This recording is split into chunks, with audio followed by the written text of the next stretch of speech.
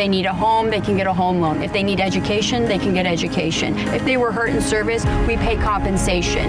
If you weren't hurt in service, but you fell on hard times, we give you pension. There's just an array of benefits out there for veterans, and we really want to just make sure that all the veterans know what's out there. Choose VA today. For more information, visit va.gov or call 1-855-948-2311. Oh, let's get it. Monday, September 27th, 2021. Born the Battle, brought to you by the U.S. Department of Veterans Affairs, the podcast that focuses on inspiring veteran stories and puts a highlight on important resources, offices, and benefits for our veterans. I am your host, Marine Corps veteran Tanner Iskra. However you listen to Born the Battle, be it Apple Podcasts, Spotify, iTunes, iHeartRadio, the player inside the blog on blogs.va.gov. Hope you're having a good week outside of podcast land. End of summer, moving into autumn. Some places around the U.S., it's already autumn. However, if you are in a place with warm weather, make sure you enjoy the last taste of warmth before the leaves turn.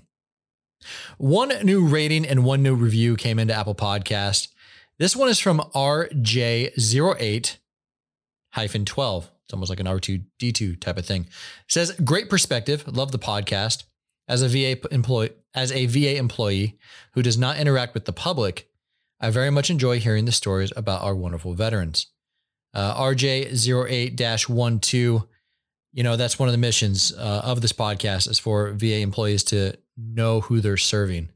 And it's great that you listen in and take in that. So appreciate you listening, appreciate the review, and appreciate you.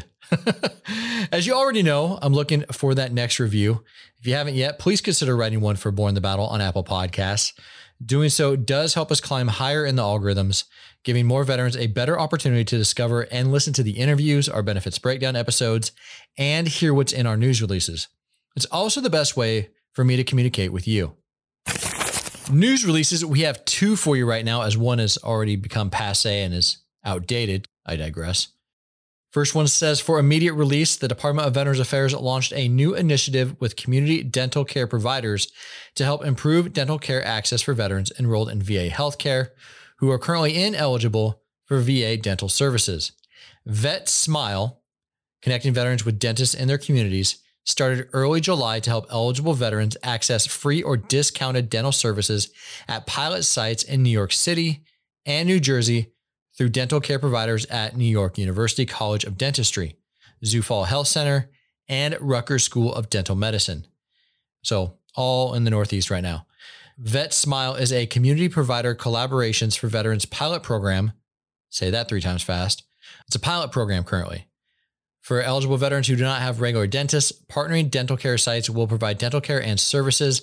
Depending on the community provider, the services offered to eligible veterans will include acute emergency dental care, preventive oral care, treatment of oral disease, dental restoration, endodontics, and periodontics. Additionally, dental care partners provide veterans with oral health education to encourage adoption of routine oral hygiene practices. VetSmile expects to serve 3,900 veterans through 9,000 veteran patient visits in the first year. The numbers are expected to increase as the pilot reaches other geographic locations. So it's in the Northeast right now. It's eventually going to expand. The program will carry on for the next 5 years and will be assessed for scaling and an extension. Sustained partnerships with the American Dental Association, the National Association of Community Healthcare Centers, and VA Dentistry support the development and success of the pilot. To learn more about Vet Smile program, visit www.innovation.va.gov/care and payment/pilots/Vet Smile. All right, and the last one says, for immediate release, the Department of Veterans Affairs Caregiver Support Program is extending eligibility through September 30th, 2022 for veterans who are legacy participants, legacy applicants, and their family caregivers participating in the Program of Comprehensive Assistance for Family Caregivers, otherwise known as PCAFC. This extension applies to veterans who are participating in PCAFC before October 1st of 2020, individuals who applied for PCAFC before October 1st, 2020, and those who are accepted into the program after October 1st, 2020. So not applied, but were accepted into the program after October 1st, 2020. The extension will provide VA an additional year to conduct required reassessments of this cohort. The Program of Comprehensive Assistance for Family Caregivers offers enhanced clinical support for family caregivers of eligible veterans who incurred or aggravated a serious injury in the line of duty and meet other eligibility criteria. Benefits under PCAFC include education and training, enhanced respite care, counseling, a monthly stipend, CHAMP VA if eligible, and certain travel expenses, among others. All legacy participants, legacy applicants, and their family caregivers will be reassessed based upon new eligibility criteria resulting from the final rule, which became effective October 1st, 2020. The department will initiate a large-scale effort to complete reassessments for this cohort. This effort will begin within the next several weeks. The earlier VA conducts reassessments, the sooner it will be able to assist with discharge planning for PCAFC participants who do not qualify under the new eligibility criteria. Discharge planning may include engaging the veteran and family caregiver in other services to include participation in the Program of General Caregiver Support Services, which provides caregivers with education, training, peer support mentoring, coaching, and self-care courses. Questions about PCAFC should be directed to the local VA facility caregiver support program staff or the caregiver support toll-free phone line at 1-855-260-3274. To find your caregiver support team or caregiver support coordinator, you can use the VA.gov's facility locator. All right, if you know Black Rifle Coffee, Article 15, Range 15, you know this week's guest. He is an Army veteran, a former Ranger with 3 combat deployments, and he is now an entrepreneur, writer, producer, podcast host, singer, motivational speaker, and an actor with a current role on Mayans MC on FX. He's an overall entertainer.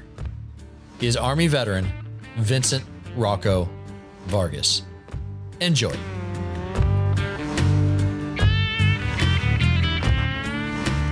I'm digging the new setup that you got there. Thank you for the podcast. I love the background, everything that you got going on there. And I enjoyed watching the process of you making it, because while you're making your set, I was throwing soundproofing up behind me and calling it a set. But it was like we were building that at the same time. It was cool seeing that whole process. Yeah, it's been tough and learning how to do this all on my own. And then, I found StreamYard worked really well for what I'm doing. And it's just been fun, man. It's actually more fun for me just doing it all on my own, and it's my own baby. You kind of you nurture it a little bit more, and you start to find what works. And right now it's kind of in a cool place. Yeah, gotcha. No, it was fun watching your show today, because I was like, well, maybe I could do some research, and I was like, I didn't know you were a pitcher. I didn't know you had your own autobiography, so it was good to actually listen to it and go, okay, there's some things I'm learning here. Yeah. Because I know you were doing the baseball card stuff, and like I've been noticing that on your gram. I'm like, okay, he's getting trading cards again. Like I was in high school. Like I used to trade like in poker with my friends, trading cards. So, and then I'm one of the few Mariner fans you'll ever meet, being growing up in Washington State. When he had the Griffey one, I was like, yeah, that's cool. I used to live in Washington when I was stationed in the military, and so Fort Lewis. Yeah. And so I used to go watch the Rainiers play all the time. The Rainiers is their minor league team. I think it's their AAA team. I think you go from Rainiers and then you get pulled up. And so I used to go, what's up, Pop? Go ahead. My son's here. He's because it's summertime. Oh, I know you said you were doing it on your own. I was like, well, you got some kind of set pieces there. You got some people. No, I don't. They're help me. So we're shipping cards, right? As part of doing these breaks. And so they're getting paid to help me ship. Speaking of childhood memories, the first place here we always go on Born the Battle is back to that time that every veteran shares, that time that we all decide that military service is going to be the next step in our life. Yeah. And I say it in that way because, like Vietnam veterans, sometimes they didn't have that choice. Mm-hmm. But for you, when did you know that military service was going to be the next step in your life? It's when I lost everything else, right? When I lost the one dream I ever had in my life was to be a professional baseball player. The one thing I ever thought I was good at was baseball. been playing it since I was 4, writing poems about it since I was 5. You know, that was everything for me. You know, I didn't date girls until a late of age because I was married to the game, is what my coach used to say. And I believed in that, right? I believed that anything outside of the baseball, the game would be a distraction to what the dream is, you know? And then I kind of just let life and notoriety kind of take charge. And that comes from it's insecurities. It comes from being not being mature enough to handle, you know, everything that comes with playing college baseball. You know, yeah, you become a name or you become a character, right? And so back in the day when I was in high school, a coach named me Goat. It was Goat Head, right? Goat Head was kind of this, this joke that I was I'm just that guy on a team who's just a knucklehead, right? And that name slowly kind of turned into Goat, and not greatest of all time. You know, just like, you're a damn goat. You know what I mean? Well, you got a head for it. I can see it. Yeah. And that kind of, you know, that name carried a persona that was, you know, a party animal that was very immature. I played hard, party hard, you know? It's just this college baseball world. So that name followed me throughout college. Where'd you play at? First year I played in Valley Community College and then Glendale Community College. And then I played a summer up in Chico to a team called Chico Sticks and got a full ride to an NAIA college in Kentucky. Do you remember the Chico Heat? I know. I used to go watch them play all the time. Did you really? Yeah. I was a bat boy for the Grace Harbor Goals back in the day. Are you serious? Yeah, man. That's funny. The Western Baseball League. Yeah, we'd go watch them all the time. It was a small dream to, if I didn't make it to the show, I'd at least be able to play for the Chico Heat, you know. And yeah, I played some. It's kind of weird. I played on a summer team that we played against independent pro teams, and we're all trying to get picked up, you know, things like that. And so I've played kind of like around here and there. And, you know, once that dream ended, you know, it was a lot of things came crashing down in my life at the same time. I was 19 years old and I got my girlfriend pregnant, who at the time we just weren't really having the greatest of relationships already. 1, I was immature. 2, we were both just young. 3, all of a sudden she's pregnant and we're just like, oh, now what? I felt like everything was falling apart.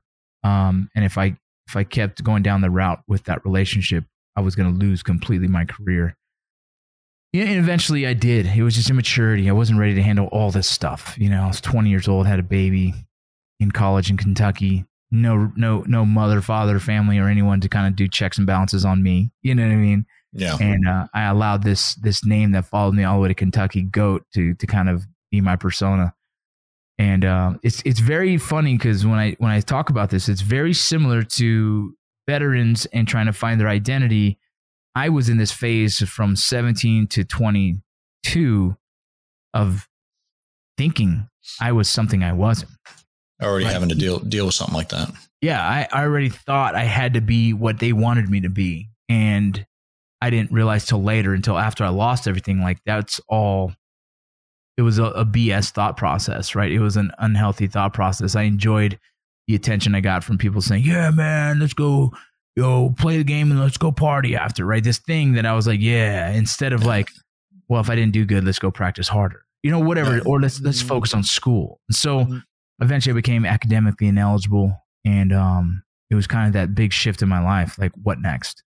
I have a daughter in LA that I wasn't even able to pay for. I couldn't afford diapers for. You know, my mom told me that she'd be like, I bought her more diapers. I'm like, Jesus, that's hard for me to take because I'm a man who believes in a family, and I wasn't even, you know, that relationship was hard to figure out. You know, everything was just weird, right? Like I didn't know if I wanted a relationship with that woman because it just, you know, it just was I was a kid. It wasn't really, you know, I kind of felt pushed into it now all of a sudden, you know, and then baseball didn't work out. So I'm like, well, now what? And I was like watching the war on TV, and I was like, well, that's something I could do to kind of answer all these little voids in my life.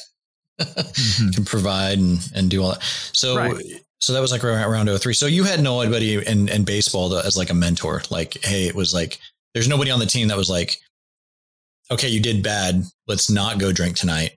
Let's actually do actually work. No, I had an old coach in Glendale. We called him Sarge. He was an Army guy that, became a coach, and he now is one of the head dudes at YMCA down in Los Angeles, California. Really good dude. He was probably the only dude that's ever kind of been like, hey, dude, you're screwing up. And you got a lot of skills. Like, you got a lot of talent, but you're screwing up. Gotcha. And, I also didn't have that from my dad much. My dad was a big worker. He worked so much. And at the time, it's the generation of him, I don't think, was that heart-to-heart talk. It was just you're not in prison, you're not in gangs. Keep doing my job is to provide for you. Right. And yeah, no, I yeah. totally And he get does that. a lot of more mentorship now as we're older. I think a lot of those old school mentalities kind of just fizzled away, and he's seen how, we're all raising our kids differently now. That I think now he's more engaged, and I'm like, where were you when I was younger, big guy?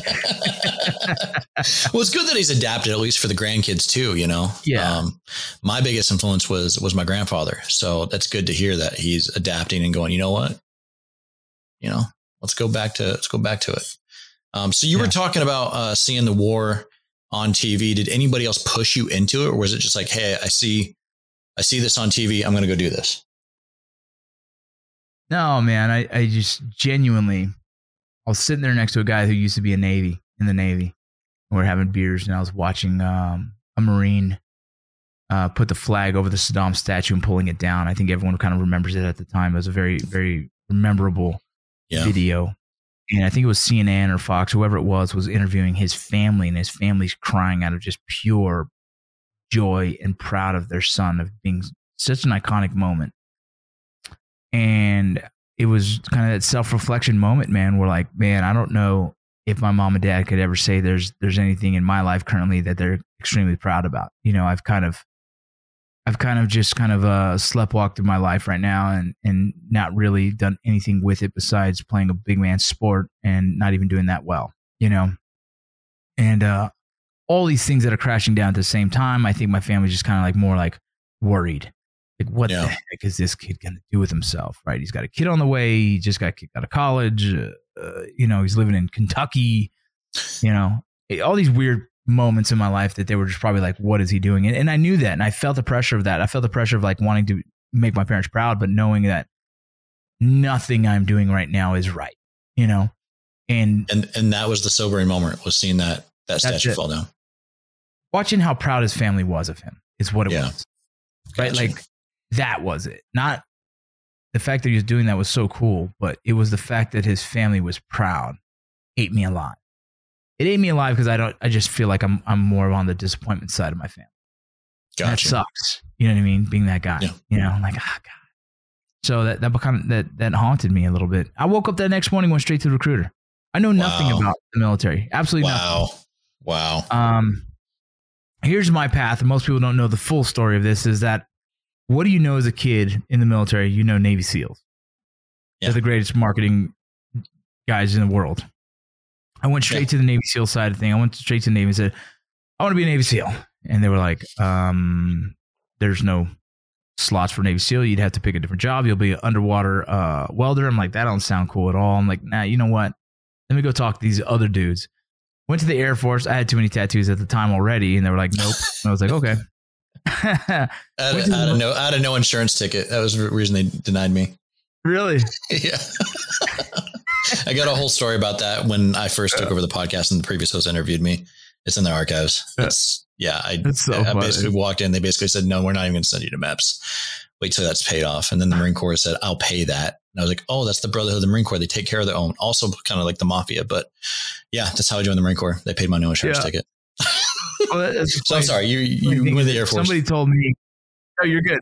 Think about it. You walk into a hallway and you got exactly like this: Army on the left, Marines on the right, Navy back here, and Air Force back here. So it's kind of like you choose. What's your path? And this is in a small city of Owensboro, Kentucky, is when I decided to kind of show up.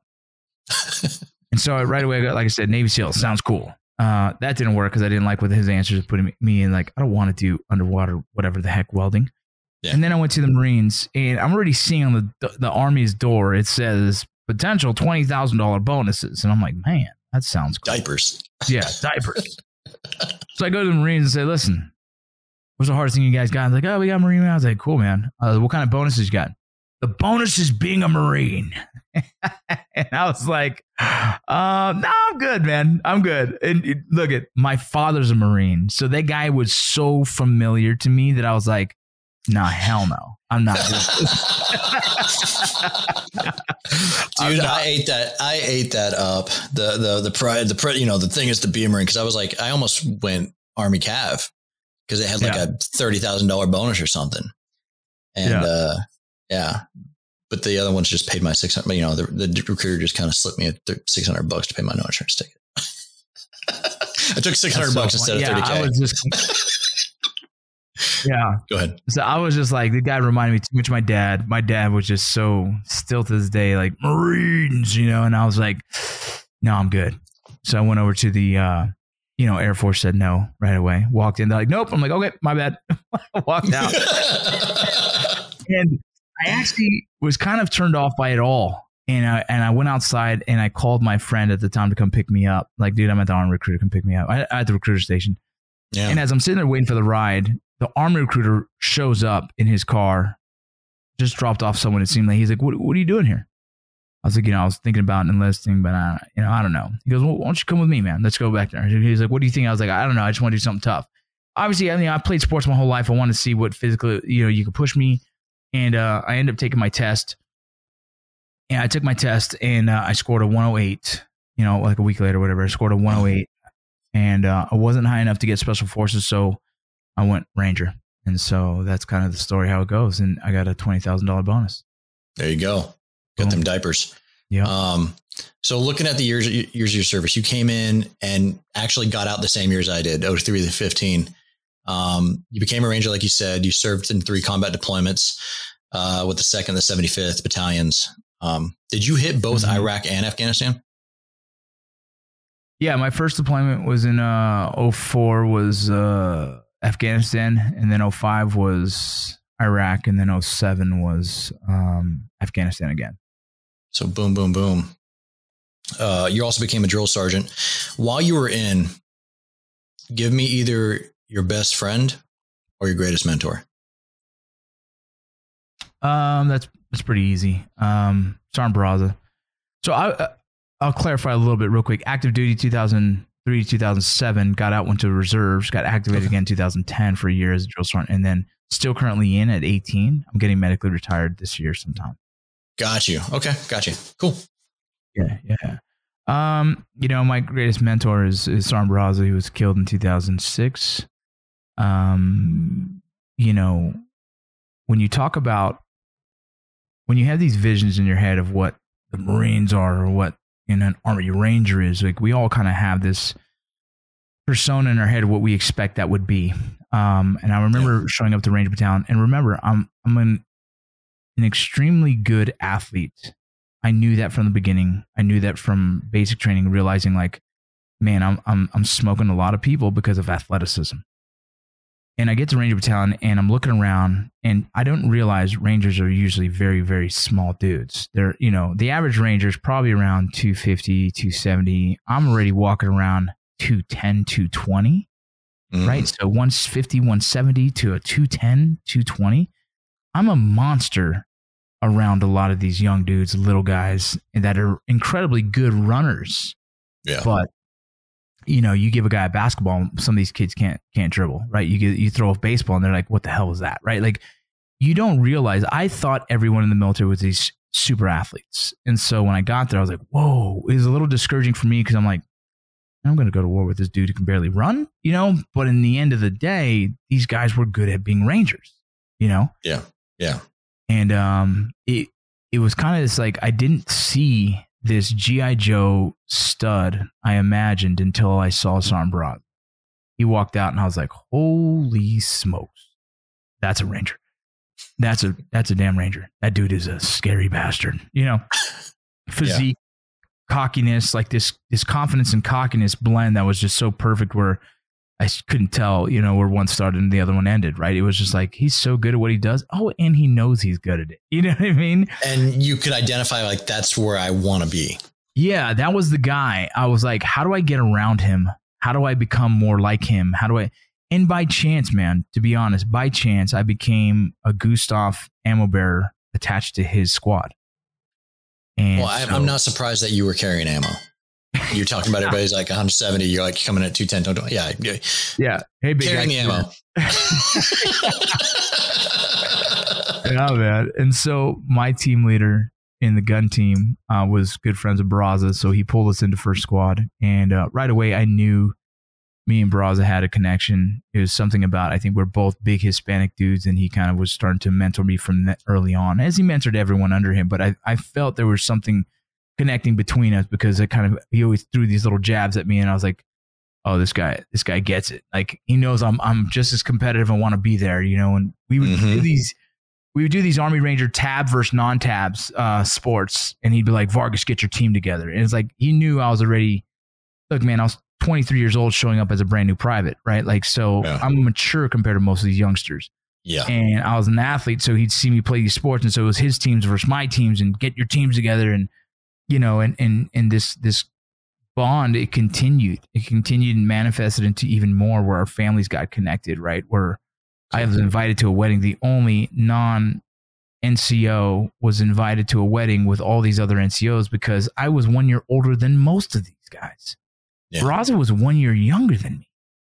But man, if that dude didn't understand leadership, I don't know where he got it from. You know what I mean? He treated you like a person, disciplined you like when you needed to, taught you how to be the best, and you expected to be the best. There was something so awesome about how he mentored that I didn't have in my life. And, you know, I continued till today to develop and also raise my kids in a manner that Sergeant Barraza would make him proud. Yeah. That's awesome. So he was in your squad. He was the squad leader. Squad leader. Yeah. And I was attached to him. Yeah. At the end of every episode, we do like a veteran of the day. Mm-hmm. Shoot me a bio. I'll make sure he's at the end of your episode for the veteran of the day. Absolutely. So you got on in 07, you know, but you were still doing stuff until about 15. Man, you were running, starting small businesses, acting in shorts. Drinking Bros came around 2015. What was it like? I guess, you know, I thought it was 15, but what was it like getting out in 07? You know, versus what kids get out today? There was probably, I mean, I don't think, and I think it's fair to say this, that the VA nonprofits, they didn't know what they were asking for, what America was getting with this influx of veterans. Yeah. In like 07. Yeah. 07 it was interesting because I was in Arizona at the time, and you know, I didn't really think to go to the VA for anything until I started to have my own issues, you know. Just the drive in from Washington to Arizona, there's these mountains, Superstition Mountains, that give you this eerie feeling of Afghanistan. And I already had a few of these weird episodes where I kind of just daydream and just let myself, like, and you're sitting there thinking like, oh, this would be a bad spot to get sniped. And you know what I mean? Like, yeah, you find yourself in these daydreams of like situational awareness that kind of, and you're like, whoa, that's not normal. Like, there's something weird there. And then the drinking started to get really big, and you started getting calls from your friends. And, you know, I got the call from one of my soldiers that, you know, Leroy Petrie saved his life, you know, and Leroy Petrie, if we all know now, is a Medal of Honor recipient, right? So one of my soldiers was saved, and it ate me alive to know that I wasn't there, right? The FOMO, the fear of missing out, was eating me alive. The ideas that I might have left guys hanging because I chose to get out and do selfish things like, you know, take care of me and my family. Have a life. Right, exactly. And all those things that they move built on. Yeah, all these things they built me to believe that I was wrong for leaving. I started to believe them, you know? And there was no major nonprofit out there helping guys. It was just, you know, figuring it out. And so I ended up going to the VA, and the first thing, you know, they put me into the OAF category, and I knew I needed some kind of counseling, and the first counseling I ever had was a group counseling. And I walked out. It was like first break later, going home, because I at the time wasn't ready for counseling. I at the time was still very egotistical. It was too new for me. It was too fresh. I had way too much bravado of thinking I'm an Army Ranger. God damn it. You know what I mean? Like this thing in my head, like I'm better than this. Yeah. And And so you're still figuring it out at that point. Yeah, it was too fresh, man. It was like, you ripped the Band-Aid off and you still just didn't understand what was going on, And so, I went to school full time because I needed to pay the bills and going from an E5 in Ranger Battalion with jump pay and NCO pay, going out into the civilian world, like it's hard to find something that matches. Yeah. So I had to work full time and I had to go to school full time just to try and get myself back to it. I still had an AAFES card. I don't think I paid off until 2015. You know what I'm saying? Like when you live paycheck to paycheck for so many years, and then Washington Mutual used to let you overdraw $100. It was like every paycheck that was happening, Yeah.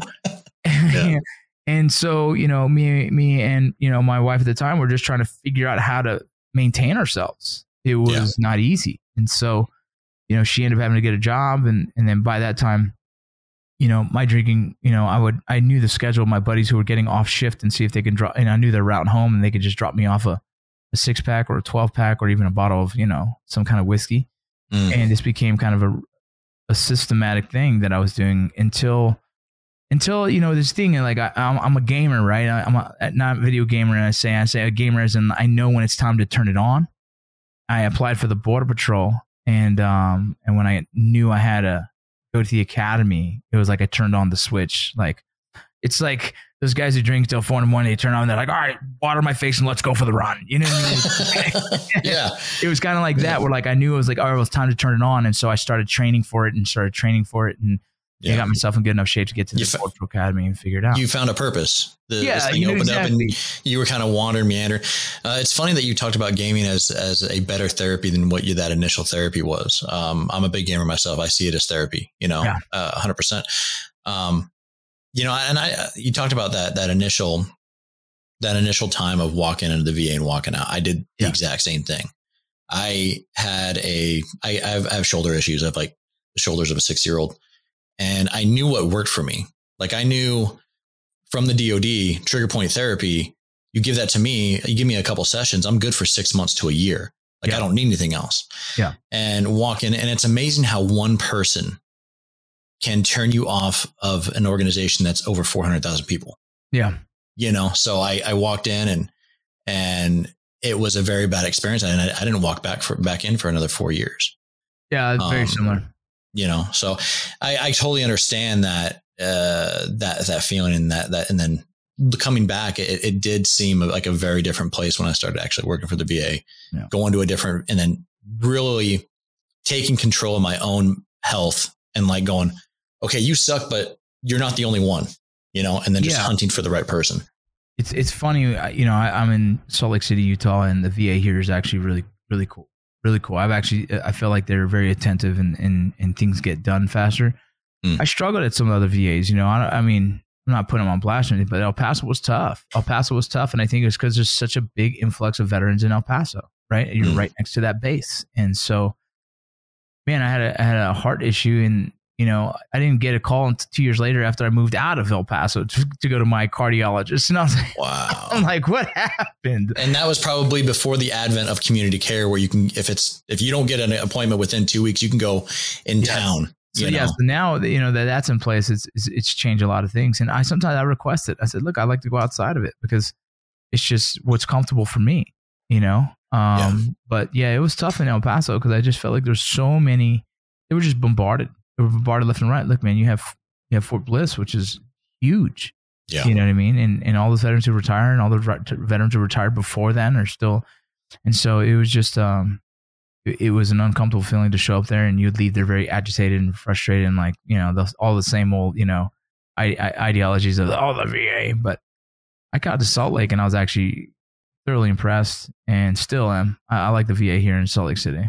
Yeah. No, community care was definitely a game changer for me. And we actually broke that down in a benefits breakdown in episode 251. So if you're listening to this and you want to check that out, breaks the whole thing down of how it all works. So nice. So you got on, so, around 2015 though, you really started running, you started doing stuff. Drinking Bros came up. How did you prepare yourself for that type of transition? And I was talking to Billy Mills, Olympic gold medalist, won 10,000 meters. The last time they had the Tokyo Games in like 1964. Nice. Lakota warrior, good dude. Also in the archives. He talked about dealing with the sports transition, like ending a sports career. Very similar. Yes, very similar to you. And then how he related to ending his military. Now he did it at the same time. He did both at the same time. Was there anything that you took from your sports transition into your military transition, and that helped? I'm going to say no and yes. Right. I speak to a lot of professional athletes as well on my podcast, and all of them are like, "Hey, crazy story. I'll talk about that later." But there's a baseball player that reached out to me. I actually knew who he was, and he's like, he read all my stuff, and he calls me. I'm like, dude, we know each other. He forgot that we knew each other. So we'll get to that. We'll get to that. Very blessed to play a high level of baseball and play it for so many years. A game that is built off of losses, right? The game that you're a good ball player if you bat 30%. Yeah. Right? I was raised to learn how to lose. I was raised to learn how to bounce back. Yeah. That's plain and simple. Yep. And so transitioning out of the military, hard because death, right? Losing friends. Yeah. You don't have that in sports, right? This is a different level of healing. Transition. Yeah. And so transitioning out of the military, losing friends, and learning how to cope with that. It was the hardest part, and still survivor's guilt. Yeah. That was, to me, still to this day, there's moments where I'm like, what the hell am I doing here? You know what I mean? Yeah. I imagine some of my buddies would be doing way more cooler things than I would. And so I think part of that is what my motivation and drive is, and why I do so much is that I feel like I'm filling those voids of guilt. I'm filling those voids of these insecurities that I'm not good enough, and why was I given an opportunity? You know, and it's probably just fill it with more stuff. You know what I mean? Yeah. And so I think being an athlete in college and transitioning out and figuring that out was hard, and I think that also kind of helped, I guess, pad in the blows, soften the blows from getting out in the military. But the difference was the dynamic of the camaraderie that is life and death. 100%. That level was something I didn't expect to happen, and I didn't expect to still deal with. And so there's always going to be that little bit difference, and that little bit is really heavy, But it added some resiliency a little bit. For sure, right? Yeah. You've had experience in transitioning your life. Exactly. Like I understand what I had to do personally. Like I had to figure it out. You know what I mean? I had to stay busy. And partly my kids were the ones that saved me, because if it wasn't for having kids and feeling the obligation to make sure that they have food on the table and a house over their head, I wouldn't have been so damn motivated. I think a lot of guys struggle with transition because they don't have nothing to drive them, right? There is no driving factor to make sure they just get up in the morning. The stagnant is what kills so many people, because 1 year leads to 10 and you're like, I still haven't done anything. Yeah. And so I didn't have that, because the drive of trying to give my kids a better life and give them more opportunity meant that I had to go work, and meaning I had to go work meant I kept busy, meaning I kept my mind shut off for the time being until I paid those bills. And then that Friday night, Saturday, and Sunday were my days of drinking vomit, right? Just complete blah. This binge drinker is like this functional alcoholic. You get work done, and then when you have those days off, it's like, well, now you're incoherent. Yeah. Did your friendships help with this time as well? I know, because you guys seem like you somehow you fit a tight group between you, Matt Best, JT, Evan, Ross Patterson, that whole group when it first came, when Drinking Bros first came about. I think. Yeah, I mean, I'm gonna jump right in and say this. Man. My early friends after the war did not help. They were all part of the problem, And then when I, because we were struggling, dude, and no one had an answer. When I met Matt, JT, and those two, those guys were a better answer, right? As much as we were partying and drinking, we were also accomplishing something huge. How'd you all meet up? Well, me and Matt served together. We deployed multiple times together, Iraq and Afghanistan. Gotcha. And so when Matt was doing some other stuff in the business space, and I helped him get connected to a t-shirt company that me and my buddy used to used to deal with in LA. And then, we just stayed connected. Rangers, small world, especially if you deploy together, you kind of just all know each other. And then I got lateral transferred to SOG, Special Operations Group, in the Border Patrol in El Paso. By chance, Jared Taylor is stationed in El Paso, and that by chance, Jared Taylor and Matt became friends through film and editing and partnerships. They created the rap battles. Mm-hmm. Matt would fly to El Paso and film those. Matt flew to El Paso for the second time to film another rap battle. I was there. We had beers. Boom, reconnected. Then he's like, hey, dude, you were always kind of a funny dude in Rangertown. You want to jump in some of our videos? I'm like, yeah, why not? Boom. There you go. The birth of Article 15 Clothing, which they already established. They already had the business partnership. I came in and gained a small percentage of the company just because I was... It hit, right? We put a couple videos and they blew up, and I was like, yeah, why not keep them on board? And boom, so I stayed on board. At the time, I was working as Border Patrol agent in Special Operations Group, just doing things I believed I was super proud of and happy for. But in the end of the day, this was a side hustle that you were like, yeah, it's a side hustle that turned into my permanent. Excuse me, it's a side hustle. I know, man. Sorry, it's all good. It's all good. I got the beeper. It's all good. This is a side hustle that turned into my permanent gig. And it was because why did I even do Border Patrol? One, I didn't even know the job existed, to be honest, as a kid. But two, my squad leader that I told you that was a mentor wanted to be a Border Patrol agent. He wanted to be a Special Operations Border Patrol agent. So I was living his dream for so long. And I was happy, dude. It was happy because I was doing the same thing I would do in the military, but now I'm doing a medical job for a tactical team. I'm trying to be the best medic I can for them. I think it's a void that was in the Border Patrol at the time, a shooting medic, like a really good shooting medic that can join a team and, kick in doors too. Yeah. And so I was proud to be a part of that and help, revamp their selection program and things like that. But it wasn't for me, and I felt that when I felt the thrill I got from being in front of camera, from filming and entertainment, that was something that spoke to me since I was young.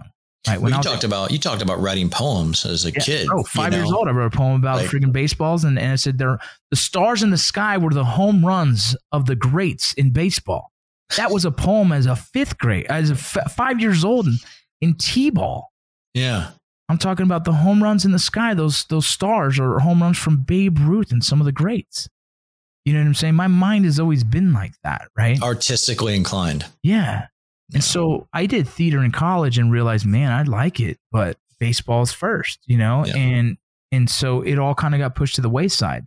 What sparked that again was Article 15 Clothing, was being on film, was getting this feedback like, man, it's so funny watching you. It's so natural. I'm like, oh, cool. The early days of the podcast, the early days of Drinking Bros. Yeah, all of that. And real quick though, all that started in 2013.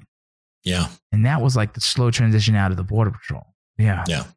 I was an early adopter of Drinking Bros. I think it was like 2015 or something. It's like during one of my I was working out of Charlotte and I was making drives to DC to see my in-laws' parents, or my father-in-law, my mother-in-law. My wife turned it on for me during one of those trips. And I think the first episode I listened to was, if like you all had a fight with Harambe or something. It was like a Harambe episode where you guys were like, if we were how would you fight him? Yeah. And just hearing like, I'd take him. Like, I was like, oh my God, these guys are hilarious. And then how you guys just said Strike Force Energy. I don't know what it is. Still sticks in my brain. Everybody, dude. That's what Ross Patterson has a way with words and how he, articulates things. He gets Strike Force Energy. And I'm like, oh my God, does he have to say it like that? But everyone's like, but you guys would always join in and try like your own version of it. Yeah. Yeah. I enjoyed it. I enjoyed it a lot, especially when I got out. I was just getting out at the time. And as there weren't many the veteran podcasts in the podcasting space, like you guys hit it when there wasn't anybody there. Everything we did at the time we did it when no one was really doing it. Yes. It was like we really were the trailblazers of a space that we didn't realize, needed. Yeah. And you didn't realize we were that as good as we were. Yeah. No, and actually that was that. And there was a wrestling podcast with Bruce Pritchard those were the two first podcasts I listened to. And it inspired me to be a podcaster. Cause I saw a spot where I learned, where I was like, I know we can make a podcast where people can learn about veteran benefits, veteran resources. And at the time there was an opening there. Now it's so oversaturated, but with, lots of hosts, lots of shows, but I'm just happy to be a part of that community. And for me, it all started with that episode. Oh, well, I appreciate it, man. I'm glad it wasn't the first episode. I would have been like, oh, what's this podcast? Oh God, these guys are terrible.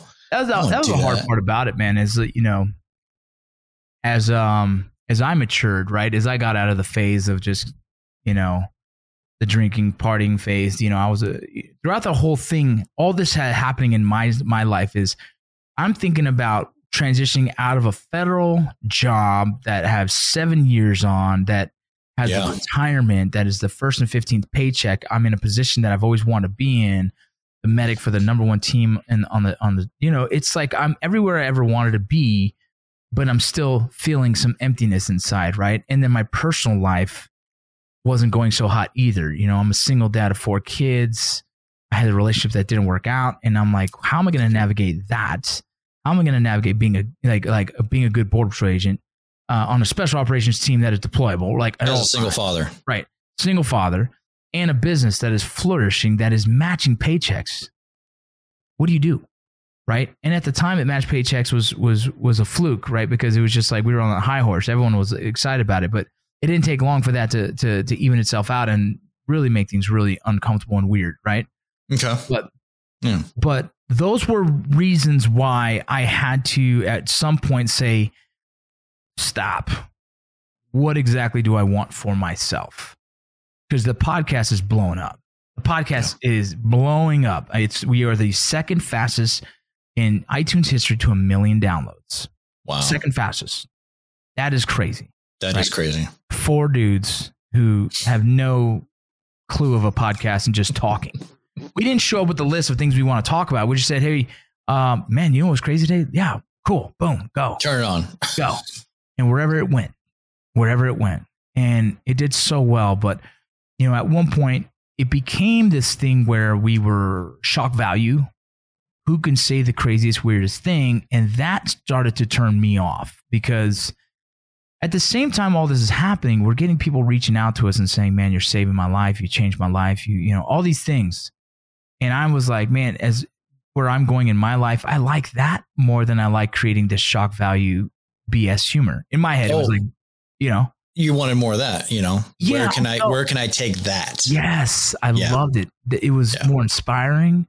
It was thrilling to hear that these weird things we were doing on camera are saving lives. Like, how do we get more of that? Because that is fulfilling. That is what I need, and I felt the purpose for. And the other side of like this, these kind of immature jokes and stuff all the time, and this dark humor that veterans just understand. I was like, I'm not really convinced anymore. And I shifted. I just completely, my heart shifted. I also was like, what happens when my kid sees this content, 10 years from now? How do they feel about it? How does that look as a dad? All these things started really kind of eat me alive. And look, I don't regret any of it, but I'm glad I shifted gears when I did, because I kind of needed to for myself, but I needed to for them. And that's kind of where it all kind of went different. You're getting older, more experiences, things are changing, and really the community's changing as well. Of course you had guys that were like, hey, you changed my life. But I could see where you're like, where can I get more of that? Do you see the active duty and veteran community changing? Like from like when we got out, like the post 9/11 vet bro thing towards the end of the wars. Now it's I never deployed. It seemed like the taste of the veteran community has changed even since we got out like 5 years ago. No, for sure. For sure. I mean, I think we were a part of it, and we were probably a big reason for like this kind of bro vet time.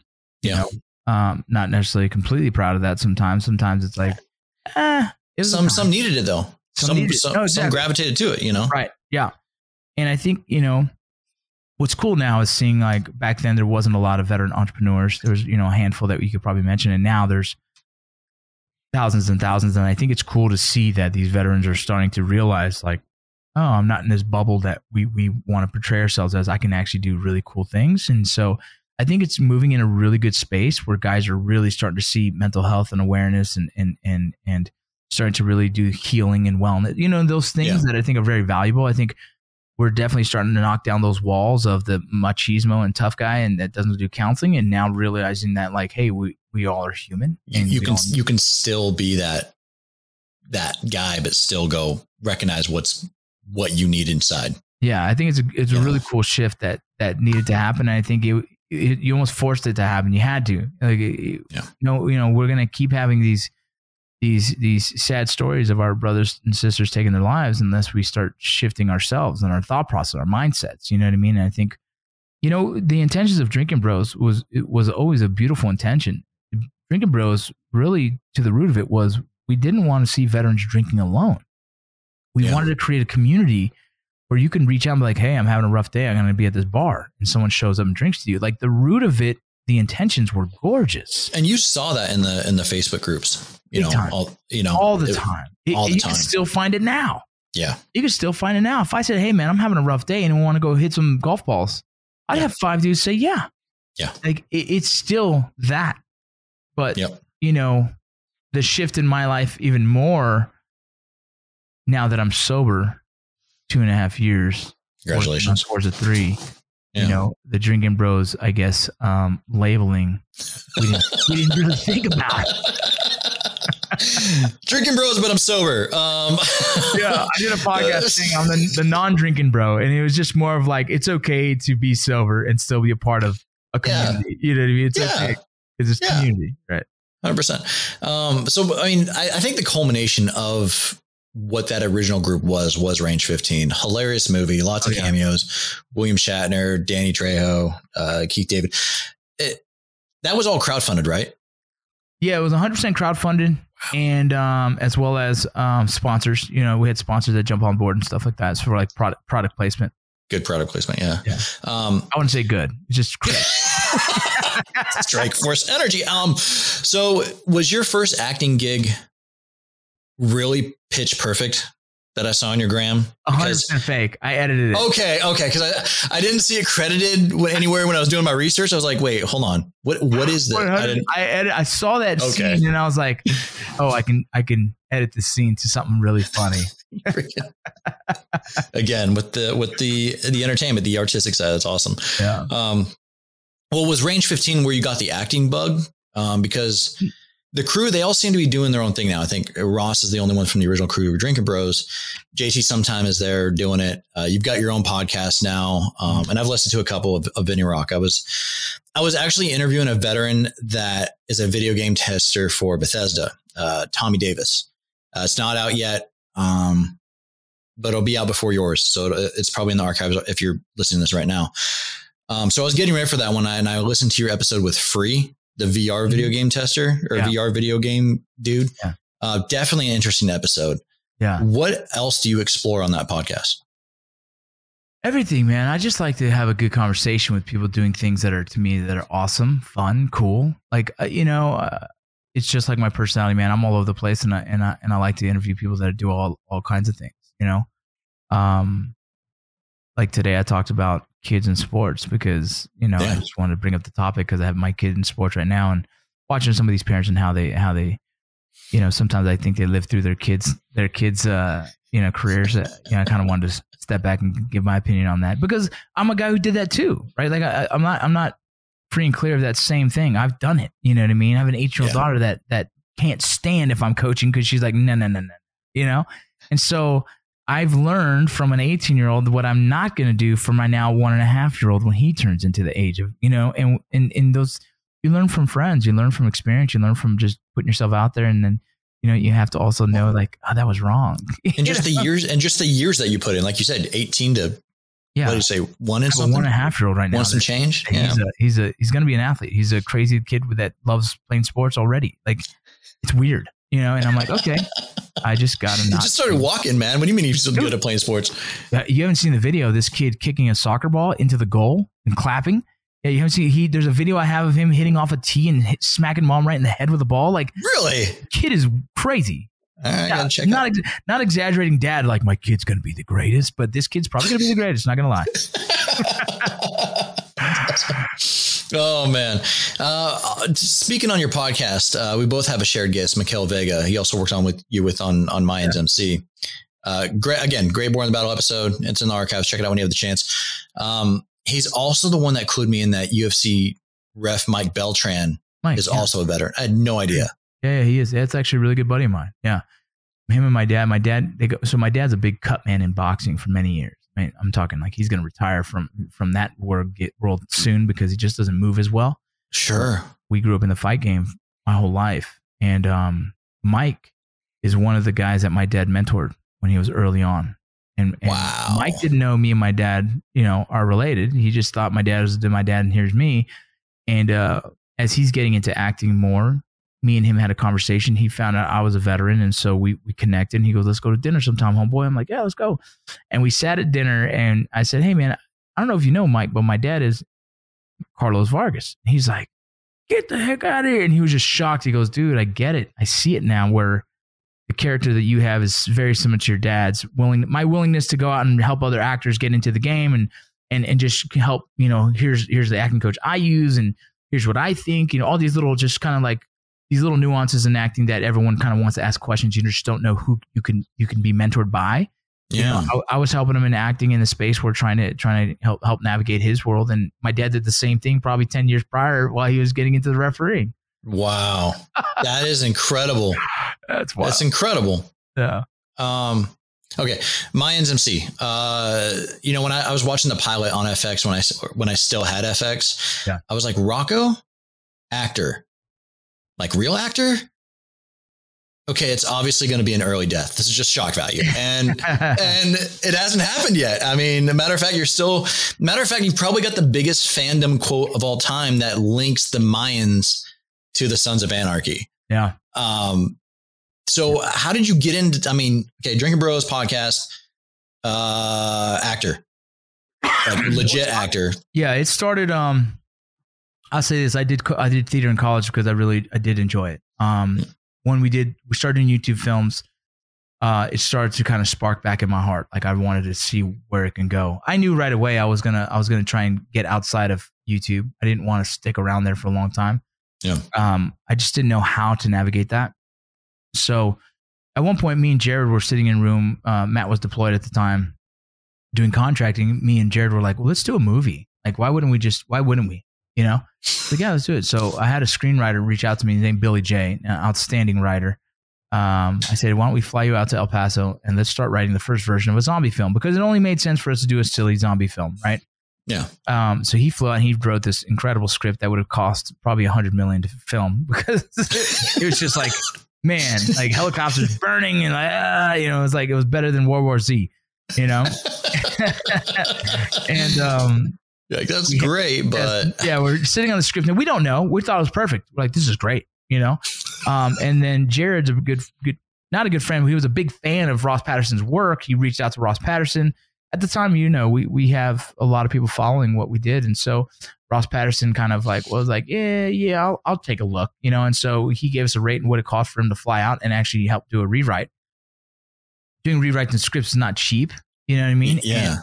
But we were able to make it happen, and as a company, we were doing well at the time, Article 15, Yeah. And so we flew him in and he helped us get the first rewrite of Range 15 in a space where we could actually probably afford. Right. And that's kind of what he did, is really made it so it's like shootable. And then boom, we crowdfunded and made a movie. And this whole process, I'm like, this is what I want to do. Like, this is it. Like, I think this is awesome.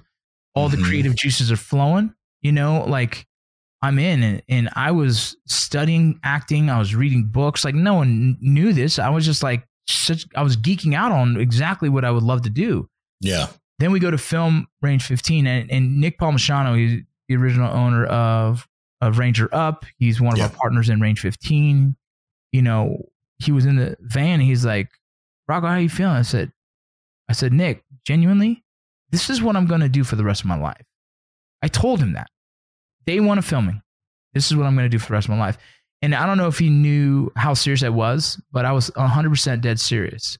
So when we were done filming Mayans, I went and filmed. I got a camera guy together. I wrote this piece on transition called The Long Way Back, and I entered into film festivals. And we got honorable mentions in the GI Film Festival, the same GI Film Festival where Range 15 actually won an award as well. Yeah, that used to be here in DC for many years. That's exactly. I flew out to DC to do it. And when I was there, I met Jamie Keller, who was a comedian, and I told him, I said, "Look, dude, I genuinely want to figure this out." He said, "Well, come out to LA and film My Dad's in Parks." And so slowly taking steps towards the dream of being an actor, I didn't know how to navigate it. So the only thing I did know is like, we've already produced a movie. I'll just produce a short film. I've already produced a short film. Well, how do I keep going? So then I became a writer and kind of a co-producer of helping with Dads in Parks. Yeah. And as that started seeing success, Jamie's like, let's write some more. And so cool. And so we did a couple more. I flew back for the second round of Dads in Parks. At the same time, Mayans MC is casting the last couple guys for the pilot of Mayans MC. How do you know about that? Like, how does the casting? It was it was a buzz in Hollywood already. Everyone knew Mayans is casting. It was this Hollywood buzz. Everyone knew it. I have a buddy in Hollywood that's a big actor that I texted him. I said, I heard Mayans is casting. I'm interested. How do I get involved in that? This is not very common. Hollywood doesn't work this way. He's big enough, dude, to say, hey, I actually know the casting director by chance. He goes, all I can do is open that door. It's up to you to close it. I said, what do you need? So as an actor, our resume is not just a resume, right? You have a resume that's a film resume. All the things you've ever acted in, wrote, produced, directed, everything. Yeah. And then you also have headshots, which those are kind of our photos, but you want a photo that looks similar to the character that you're trying to audition for. Yeah. And then you also have an acting reel, which I had Dads in Parks, some of Range 15, which not a lot was usable because you know how edgy it was, right? Good death scene. Yeah. I had my Long Way Back. I had the Dads in Parks, and I had a few of the videos that we did with Matt JT on Article 15. Chopped them up to look good, to show that I have some kind of range as an actor. Boom, sent it forward. And genuinely, it's one of those right place, right time, right look. You know? Did you cut your own reel?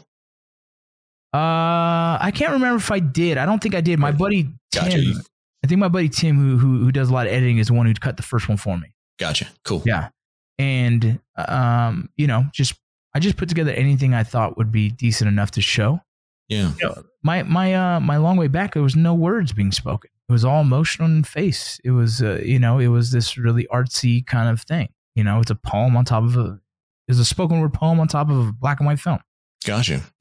And so there was enough to show there was range there, enough to intrigue them to say, bring them in. Did the first audition, never done an audition in my life. Never.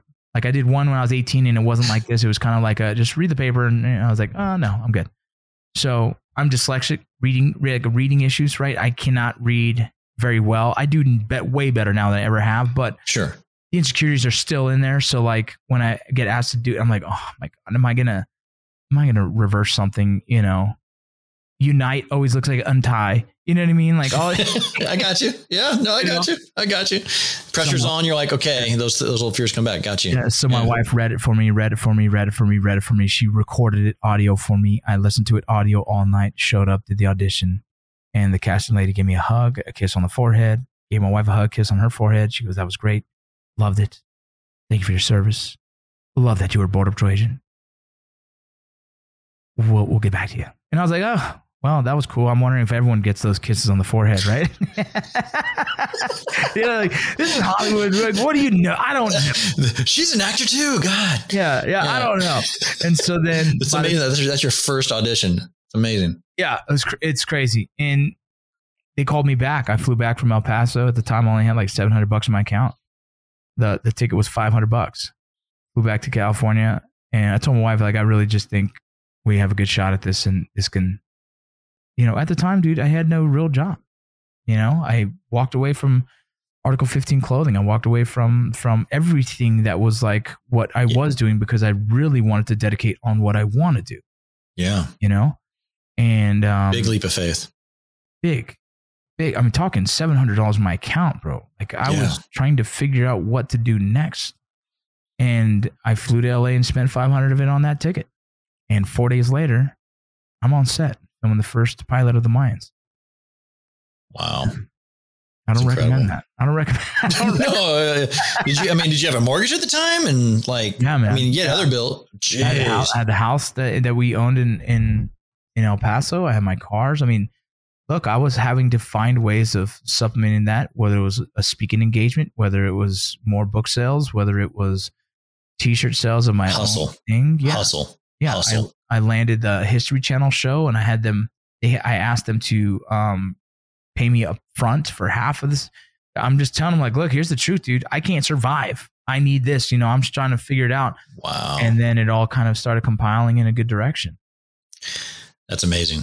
That's amazing. So you're on Mayans now. You've got the Vinny Rock podcast. You've taken the podcast to Twitch as well with Vinny Rock Gaming. I thought that was very interesting because as a gamer, I'm a casual observer of esports. I'm fascinated by that entire community.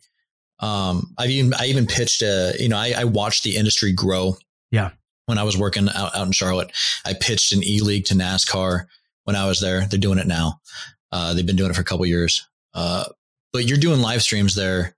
What are you learning about that community in Twitch? The Twitch community is cool, man. I mean, those are very loyal people. They know your schedule. They want to jump on board. They want to support. They want to sub. It's just it's a good community. I love Twitch. It's the least sensitive of all platforms that I can stream. Facebook, Facebook and YouTube take down some of my stuff if I use a video that's like, I don't know, semi-licensed or something. The other day I posted a 30-second clip of, besides the one the other day of the Olympics, I get that one. I posted my bad. You know what I mean?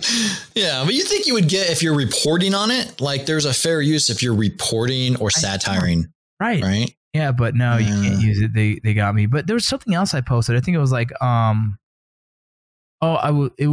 did a short video and showing an audition, one of those emotional auditions from like America's Got Talent. Yeah. And they nixed me on that too. And I'm like, but Twitch doesn't. Twitch lets it ride. You know what I mean? Which is good because like I'm only playing less than 30 seconds and I'm thinking that's the safe buffer zone. But I think it's cool because I'm able to, I've integrated my own live with just videos that I can show and introduce and have some fun with, and it's been a really cool experience. And it grows every week. More people show up and they comment and they interact, and it's an interactive podcast. I'm not here with a list of things I want to talk about. I show up with a few things and then we just go back and forth. I communicate with the people viewing. They ask questions. I noticed that big time. And to me, like, it's really a community of us waking up and drinking coffee and talking. And I like that. That's more me. I love interviewing people too, but if I'm just going to wake up and hang out, let me hang out with my people that want to just hang out. And, it's turned into something that's really fun and I enjoy doing. And I will continue to do this until I just don't have the time to, and I don't see that happening. Is it cathartic for you in a way? 100%. 100%. Yeah. Got you. Before we leave, I want to talk about your relatively new business venture, Veteran, another clothing line. It's geared around being a better veteran, which, how did you come up with a clothing line with that kind of purpose behind it? I've kind of struggled the past few years of wanting to see more veterans push other veterans in a positive way. Yeah. Right. And not anything other than pushing other veterans to hold on. Hey boys, keep it down. But pushing other veterans to do good, right? To push them to do more. I got really frustrated watching. I sit back and watch all this, man. I see every influencer, I see every company, I see every business, I see every nonprofit. And, I have to sit there and intelligently think of like, what's right, what's wrong in my heart? What do I enjoy? What do I hate? And who do I follow and who do I not?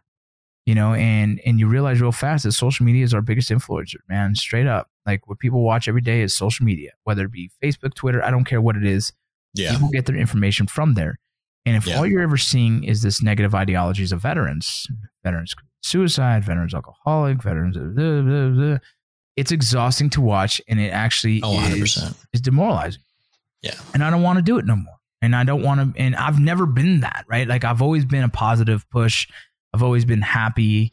I've always tried to keep this thing going of like, keep going, keep pushing. And I was like, well, what kind of brand represents that in me and what I'm trying to give back?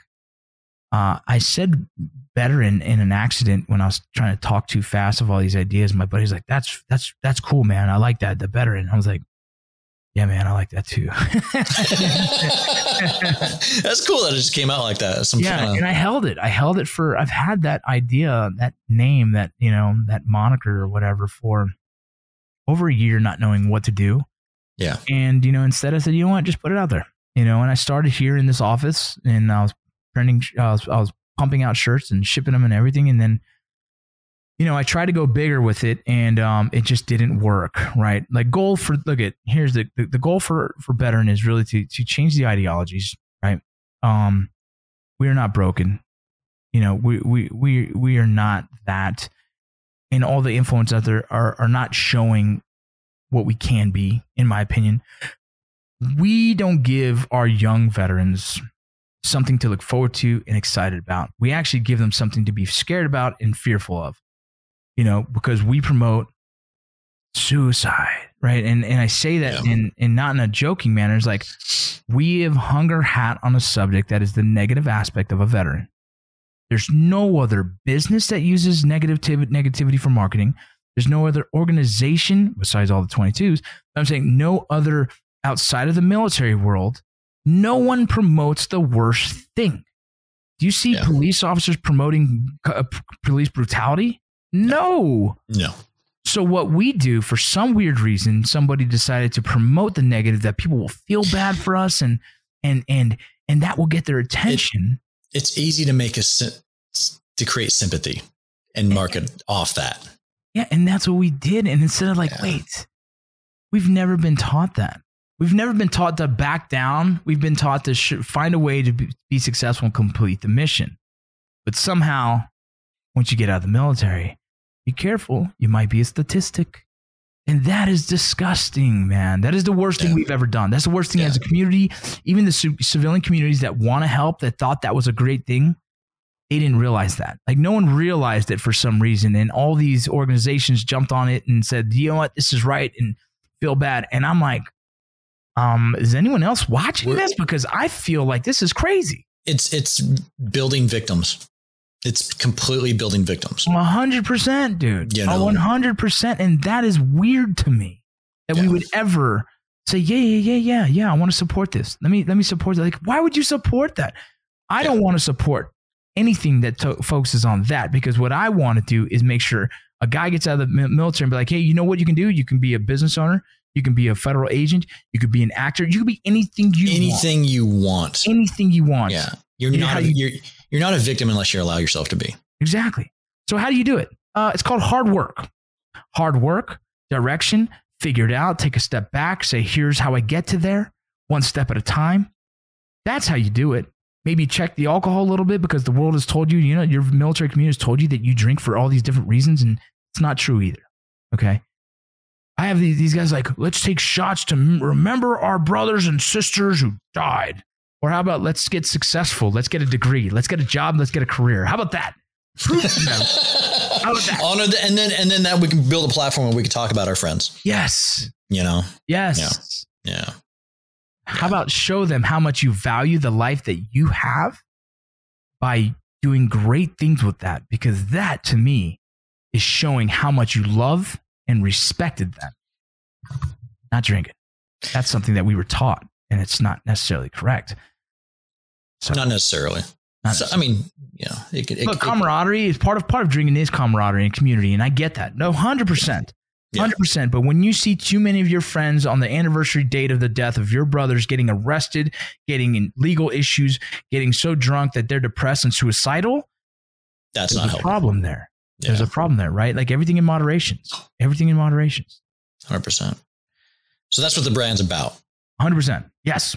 We are about trying to just push guys in a positive way, not talk about the negative, inspire, motivate, entertain. there's so many things I want to do with better, and it's just so hard to get them all done at the same time. Well, you know, it takes time to grow, and I love that you said I tried to go big and it didn't work out, and like that didn't crush you. Like you're still going. You know what I mean? Like it's like you had a goal. Okay, it didn't work out. Learn from it and move on. Like that's what I seen, and I love the passion that you had. I can tell. Like I'm all like, you know, motivated now because I see the passion that you're talking about. Like when you talk about this, your tone changes, dude. Yeah, man. Like your tone totally changes about building better people. Yeah. Like you obviously have a passion for that. 100%. There's a shirt now on Veteran called Give a Damn. Why is that? Because how many of our veteran like companies have made a shirt that says no F's given? Okay. Yeah, no. That's, I do care. I care. Right. And that's part of me is like, I care. And you should too. And you should care 100%. About your community. You should care about where they go and how you inspire and motivate. That was the whole reason. If I was to take this podcast, that was the whole reason I was taking this podcast. Like if I was going to take this podcast, it was to help people. You know, when I was like, and if you don't allow me to help people in the way that I see fit, I wasn't going to do it. And so I do appreciate that the VA, it is a 100% a sponsored VA podcast. But they pretty much let me, like 99.5% of the time, allow me to take that in that direction. Beautiful. You know, so that's why I was like, I saw that you got a unique strategy. Like how you were getting this brand out there, giving away bikes and trucks and that was going big. That was going big. It didn't work. Yeah. It didn't work. It was, you know, I should have stuck to my guns and keeping it very organic and slow and small and I just let it just grow. But I felt like, man, people need to know about this. People need to feel it. They got to see it. So I'm going to throw more money at it and just do crazy thing. And it was so unlike me. Actually, the whole time we did that, it was uncomfortable for me because like, I don't want to be a car salesman. You know what I mean? Yeah. Right? Yeah. You know what I'm saying? Yeah. I don't want to be that. I don't want people to perceive me as that. I don't want to give off that. But it turned into that because we were really trying to sell more shirts to help pay off the cost of offset the cost of the bikes and the and it was wrong. It was the wrong answer. And I'm actually bringing everything back to a warehouse here in Salt Lake City. I'm going to start from the ground up. And I'm continue to turn this into, you know, I believe in a thing, and I don't know why I didn't follow my own belief systems in business, but I believe in a thing I call slow burn. I'm going to be here for a long time because how I approach everything is a slow burn. Blues musicians. Yeah. You're like the blues musician. Yeah. I don't care about like fame. Never cared about it. Still don't. You know, that doesn't get me off. I don't care about any of this stuff, right? And so if you take an approach to like really, if you're chasing things too hard, I believe you lose a little bit of like the genuine morals, values, and kind of like ideologies in which you have. Mine in place, I want to keep them there. I want to be grounded. I want to be there with my family. They're primary number one, and I want to just make enough money that they can survive. And so, if I can do those, cool. So then why do I don't need Veteran to be a multi-million-dollar company. I just need it to exist in a space for someone who's looking. And when they find it, they'll believe in it. And if that inspires them and motivates them, then I've done my part.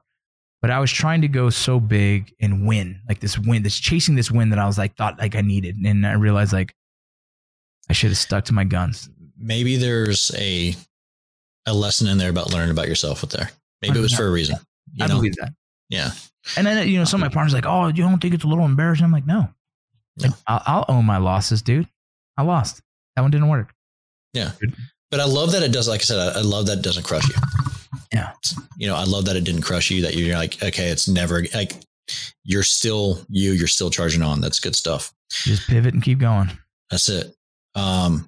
Acting, entrepreneurship, making music. Yeah. Author, you wrote a bio. Dude, you're involved in a lot of stuff. Anything that you've done in your post-military career, anything that maybe we did or didn't cover, any advice to anyone that's listening to this? Yeah. Be a relevant parent. I love that. That's I love that. That was my biggest accomplishment, right? Is realizing that I was paying the bills, but I wasn't mentoring my kids. You know, the same argument we had from the beginning of the podcast was like my dad wasn't mentoring me. It wasn't his fault. He didn't know. His dad didn't mentor him. But we're at a time where our kids need mentorship. Our kids need us to guide them, to give them morals, values, manners, to let them know it's okay to lose. Like all these things that we're learning in the military that we take home and don't share because for some reason we think they won't understand. We just got to reword and revise our training and give it to our kids to get them to be better, stronger little warriors in society and be successful, you know? And I didn't think about that until I became a single dad. And my kids were like, man, Dad, you're really funny. I'm like, yeah, but how do you not know that? Right? How do you not know what did I do wrong? And it was like, I wasn't being a dad. I wasn't being me. I was giving them this disciplinary bill paying person. This, which exactly what your father was. Right. I was a character in their life that's dad, but I mean, I didn't even teach my kids how to ride a bike, dude. You know what I mean? Like I was so irrelevant in their growth. I would recommend every veteran out there, everybody who listens to this podcast, to be relevant in your kid's life, to teach them about the birds and the bees, to teach them about wins and losses, teach them morals and values, things that you messed up in life and that you would wish for them to learn from your own mistakes. Like, just like you raise your soldiers, this is a quote of mine I always say, is like, I raise my soldiers like I raise my kids, and I raise my kids like I raise my soldiers. I mentor them. I mentor every single one of them. I'm going to give them my job. In the military, I teach every soldier to do my job to the fullest. I don't care if you're E1 or an E5, you'll know my job. Because when dad's gone, you're going to have to step up. You know, and so I teach my kids that. I teach my soldiers that. You know, and I would recommend everyone out there who's just a dad paying the bills to take a step back and say, you know what, they deserve your time. They deserve your mentorship. You have a lot of experiences in life, and last thing you want them to do is go learn from their friends who have no clue about life. Jeez almighty. Yeah. My son's like, Dad, my buddy said this. I'm like, your buddy doesn't know. Your buddy's a liar. Y'all are just on the street looking at each other. No. Don't do it. Very, very, very good. I love that. I love that I gave like career and then you were like family. I love that. Love that.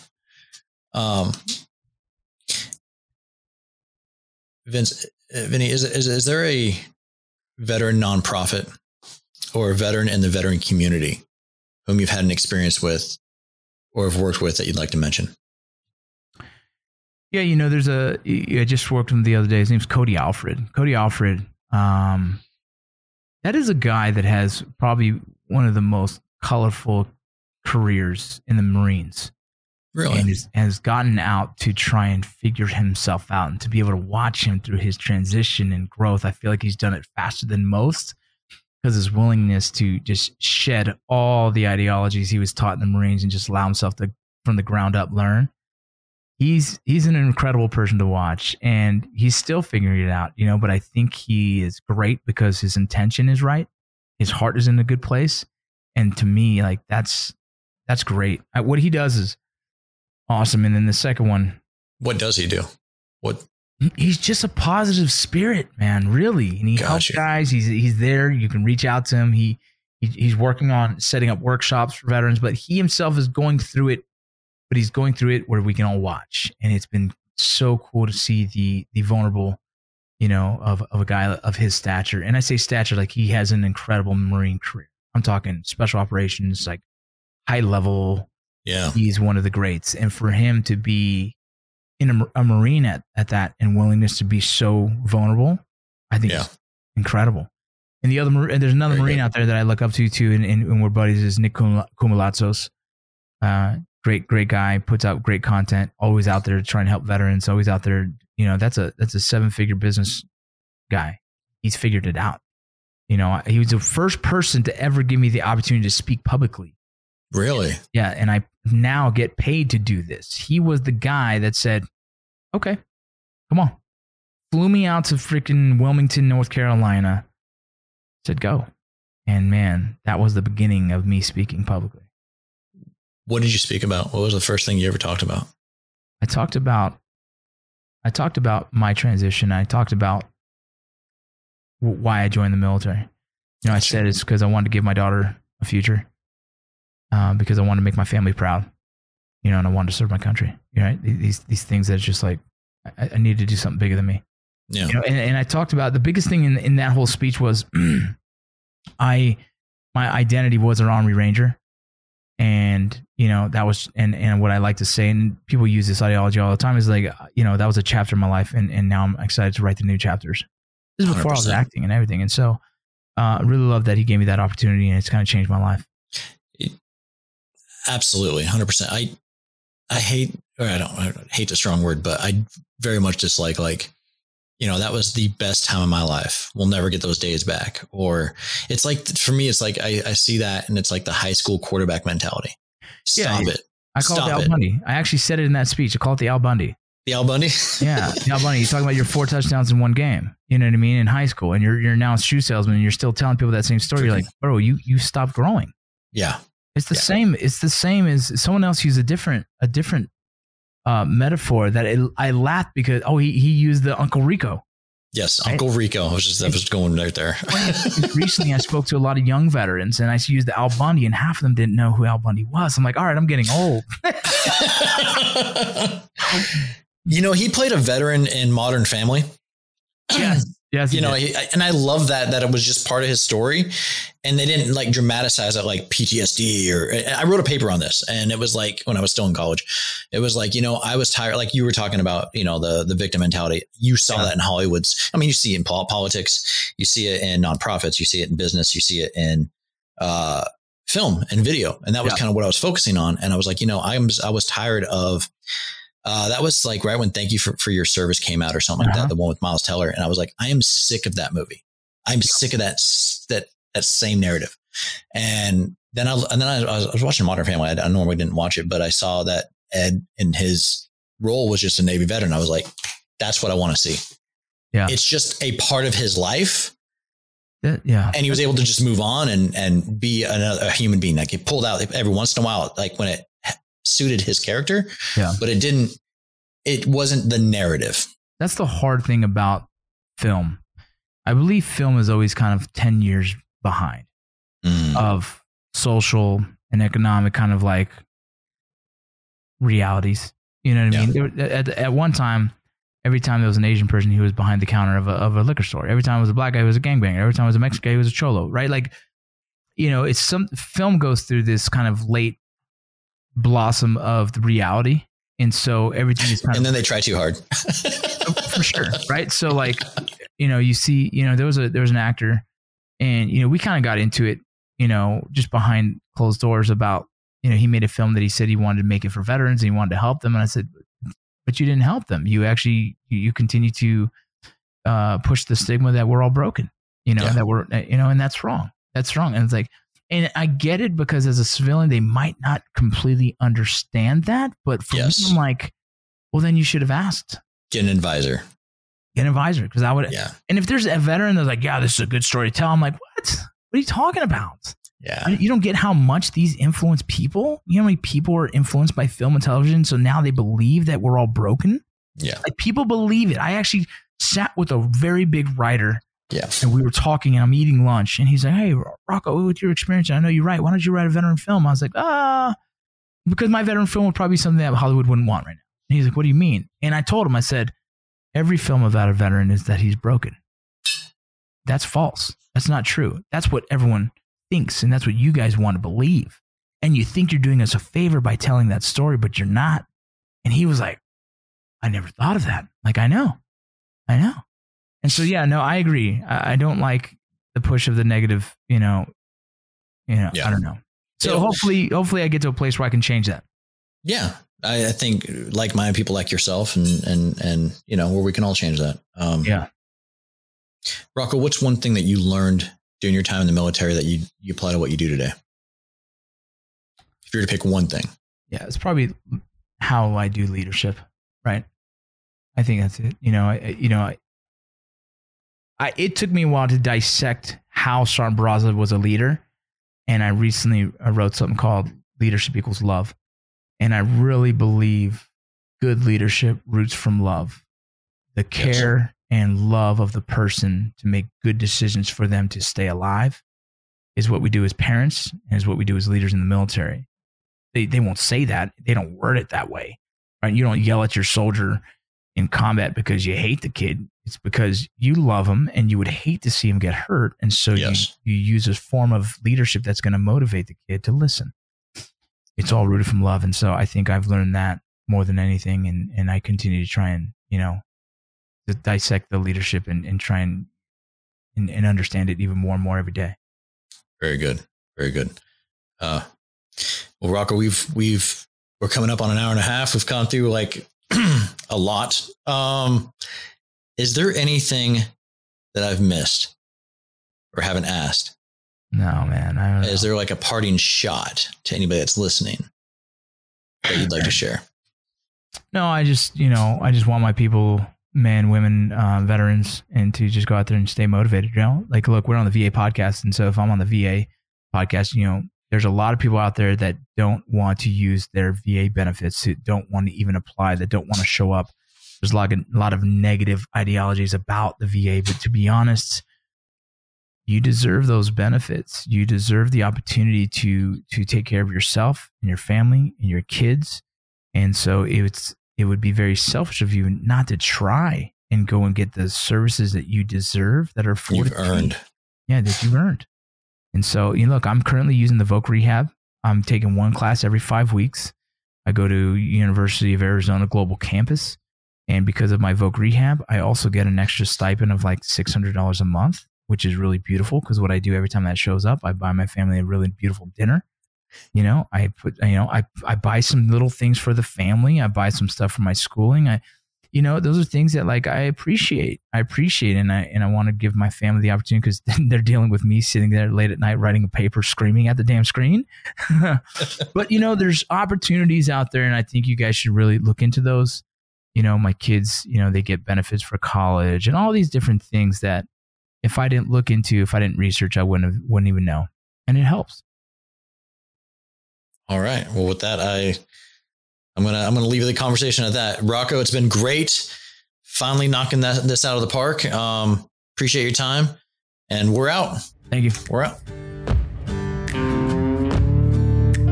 Strength is something earned, not given.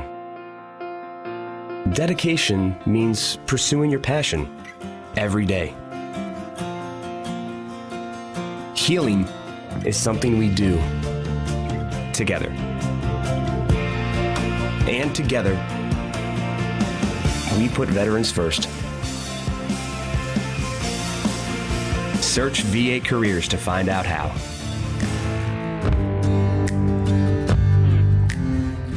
I want to thank Rocco for coming on Born the Battle. For more information on Vargas, you can see his list of credits on IMDb and on vincentroccovargas.com/about. This week's Born the Battle Veteran of the Week was a mentor to Rocco. This comes by the way of fallenheroesproject.org. Army Staff Sergeant Ricardo Barraza of Shafter, California, was a soldier who enlisted in the military immediately after his high school graduation. He always thought of the rest of his people, not to have glory, but for everyone. He respected that uniform, said his mother, Nina Barraza. Barraza had graduated from Shafter High School in 1999. Friends described him as an outgoing athlete who played football, basketball, and ran track. He was awarded Best Defensive Back as a sophomore, said his former football coach, Belton Banks. He was someone who wanted to succeed and do well. He mainly wanted to make his mother proud of him, Banks said. He also loved fishing, but his mother joked those fishing trips were just often an excuse for grabbing a beer. His grandfather would carve wooden guns for him when he was young, and the lure of action would have led him to police work if he hadn't decided on the military. Sadly, Staff Sergeant Barraza was killed from small arms fire when he helped evacuate a building in Iraq. He died on March 18, 2007, in Ramadi. He is survived by his mother, Nina Barraza, and father, Francisco Barraza, as well as all of his friends and family. Army veteran Ricardo Barraza. We honor his service. Ready. Hey. Fire. Ready. Hey. Five. Ready. Hey. Five. Easy. Oh. That's it for this week's episode. If you yourself would like to nominate a future Born the Battle Veteran of the Week so we can all learn their story, you can. Just send an email to podcast@va.gov, include a short write-up, and let us know why you'd like to see him or her as the Born the Battle Veteran of the Week. If you like this podcast episode, hit the subscribe button. We're on iTunes, Spotify, Google Podcast, iHeartRadio, pretty much any podcatching app known to phone, computer, tablet, or man. For more stories on veterans and veteran benefits, check out our website, blogs.va.gov, and follow the VA on social media. Facebook, Instagram, Twitter, YouTube, Rally Point, LinkedIn. Get all the newest information on all of those platforms. DEPT Vet Affairs, U.S. Department of Veterans Affairs. No matter the social media, you can find us with that blue check mark. And as always, I'm reminded by people smarter than me to remind you that the Department of Veterans Affairs does not endorse or officially sanction any entities that may be discussed in this podcast, nor any media products or services they may provide. I say that because the song you're hearing now is called Machine Gunner, which is courtesy of the nonprofit Operation Song, and was written by Marine veteran Mark McIlhenny, Nashville songwriter Jason Seaver, and Michael Duncan. Have a great day. Thank you for listening, and we'll see you right here next week. Take care. We gotta get 'em one way or the other. Machine gunner, firefight, bullets fly, day and night rain. Simplify till we die, another campaign. My desk is a rock where the drug lords cut up millions. My pen is a 7.62 round that'll cut 'em down in an instant. Point, click, pull the trigger to the tune of falling brass. Full benefits and a purple heart and a Russian-made bullet in my bag. Raining down lead, punching that clock. Get 'em boys, I'm laying down cover. Machine gunner, firefight, bullets fly, day and night rain. Simplify, do or die, another campaign. Here we go, lock and load, 0331. Lug 1,000 rounds, and I ain't bringing back one. So there I was in the room with Kurt Sutter, the creator of Sons of Anarchy, surrounded by a bunch of guys who have tattoos all over their neck, their hands, and all over the place.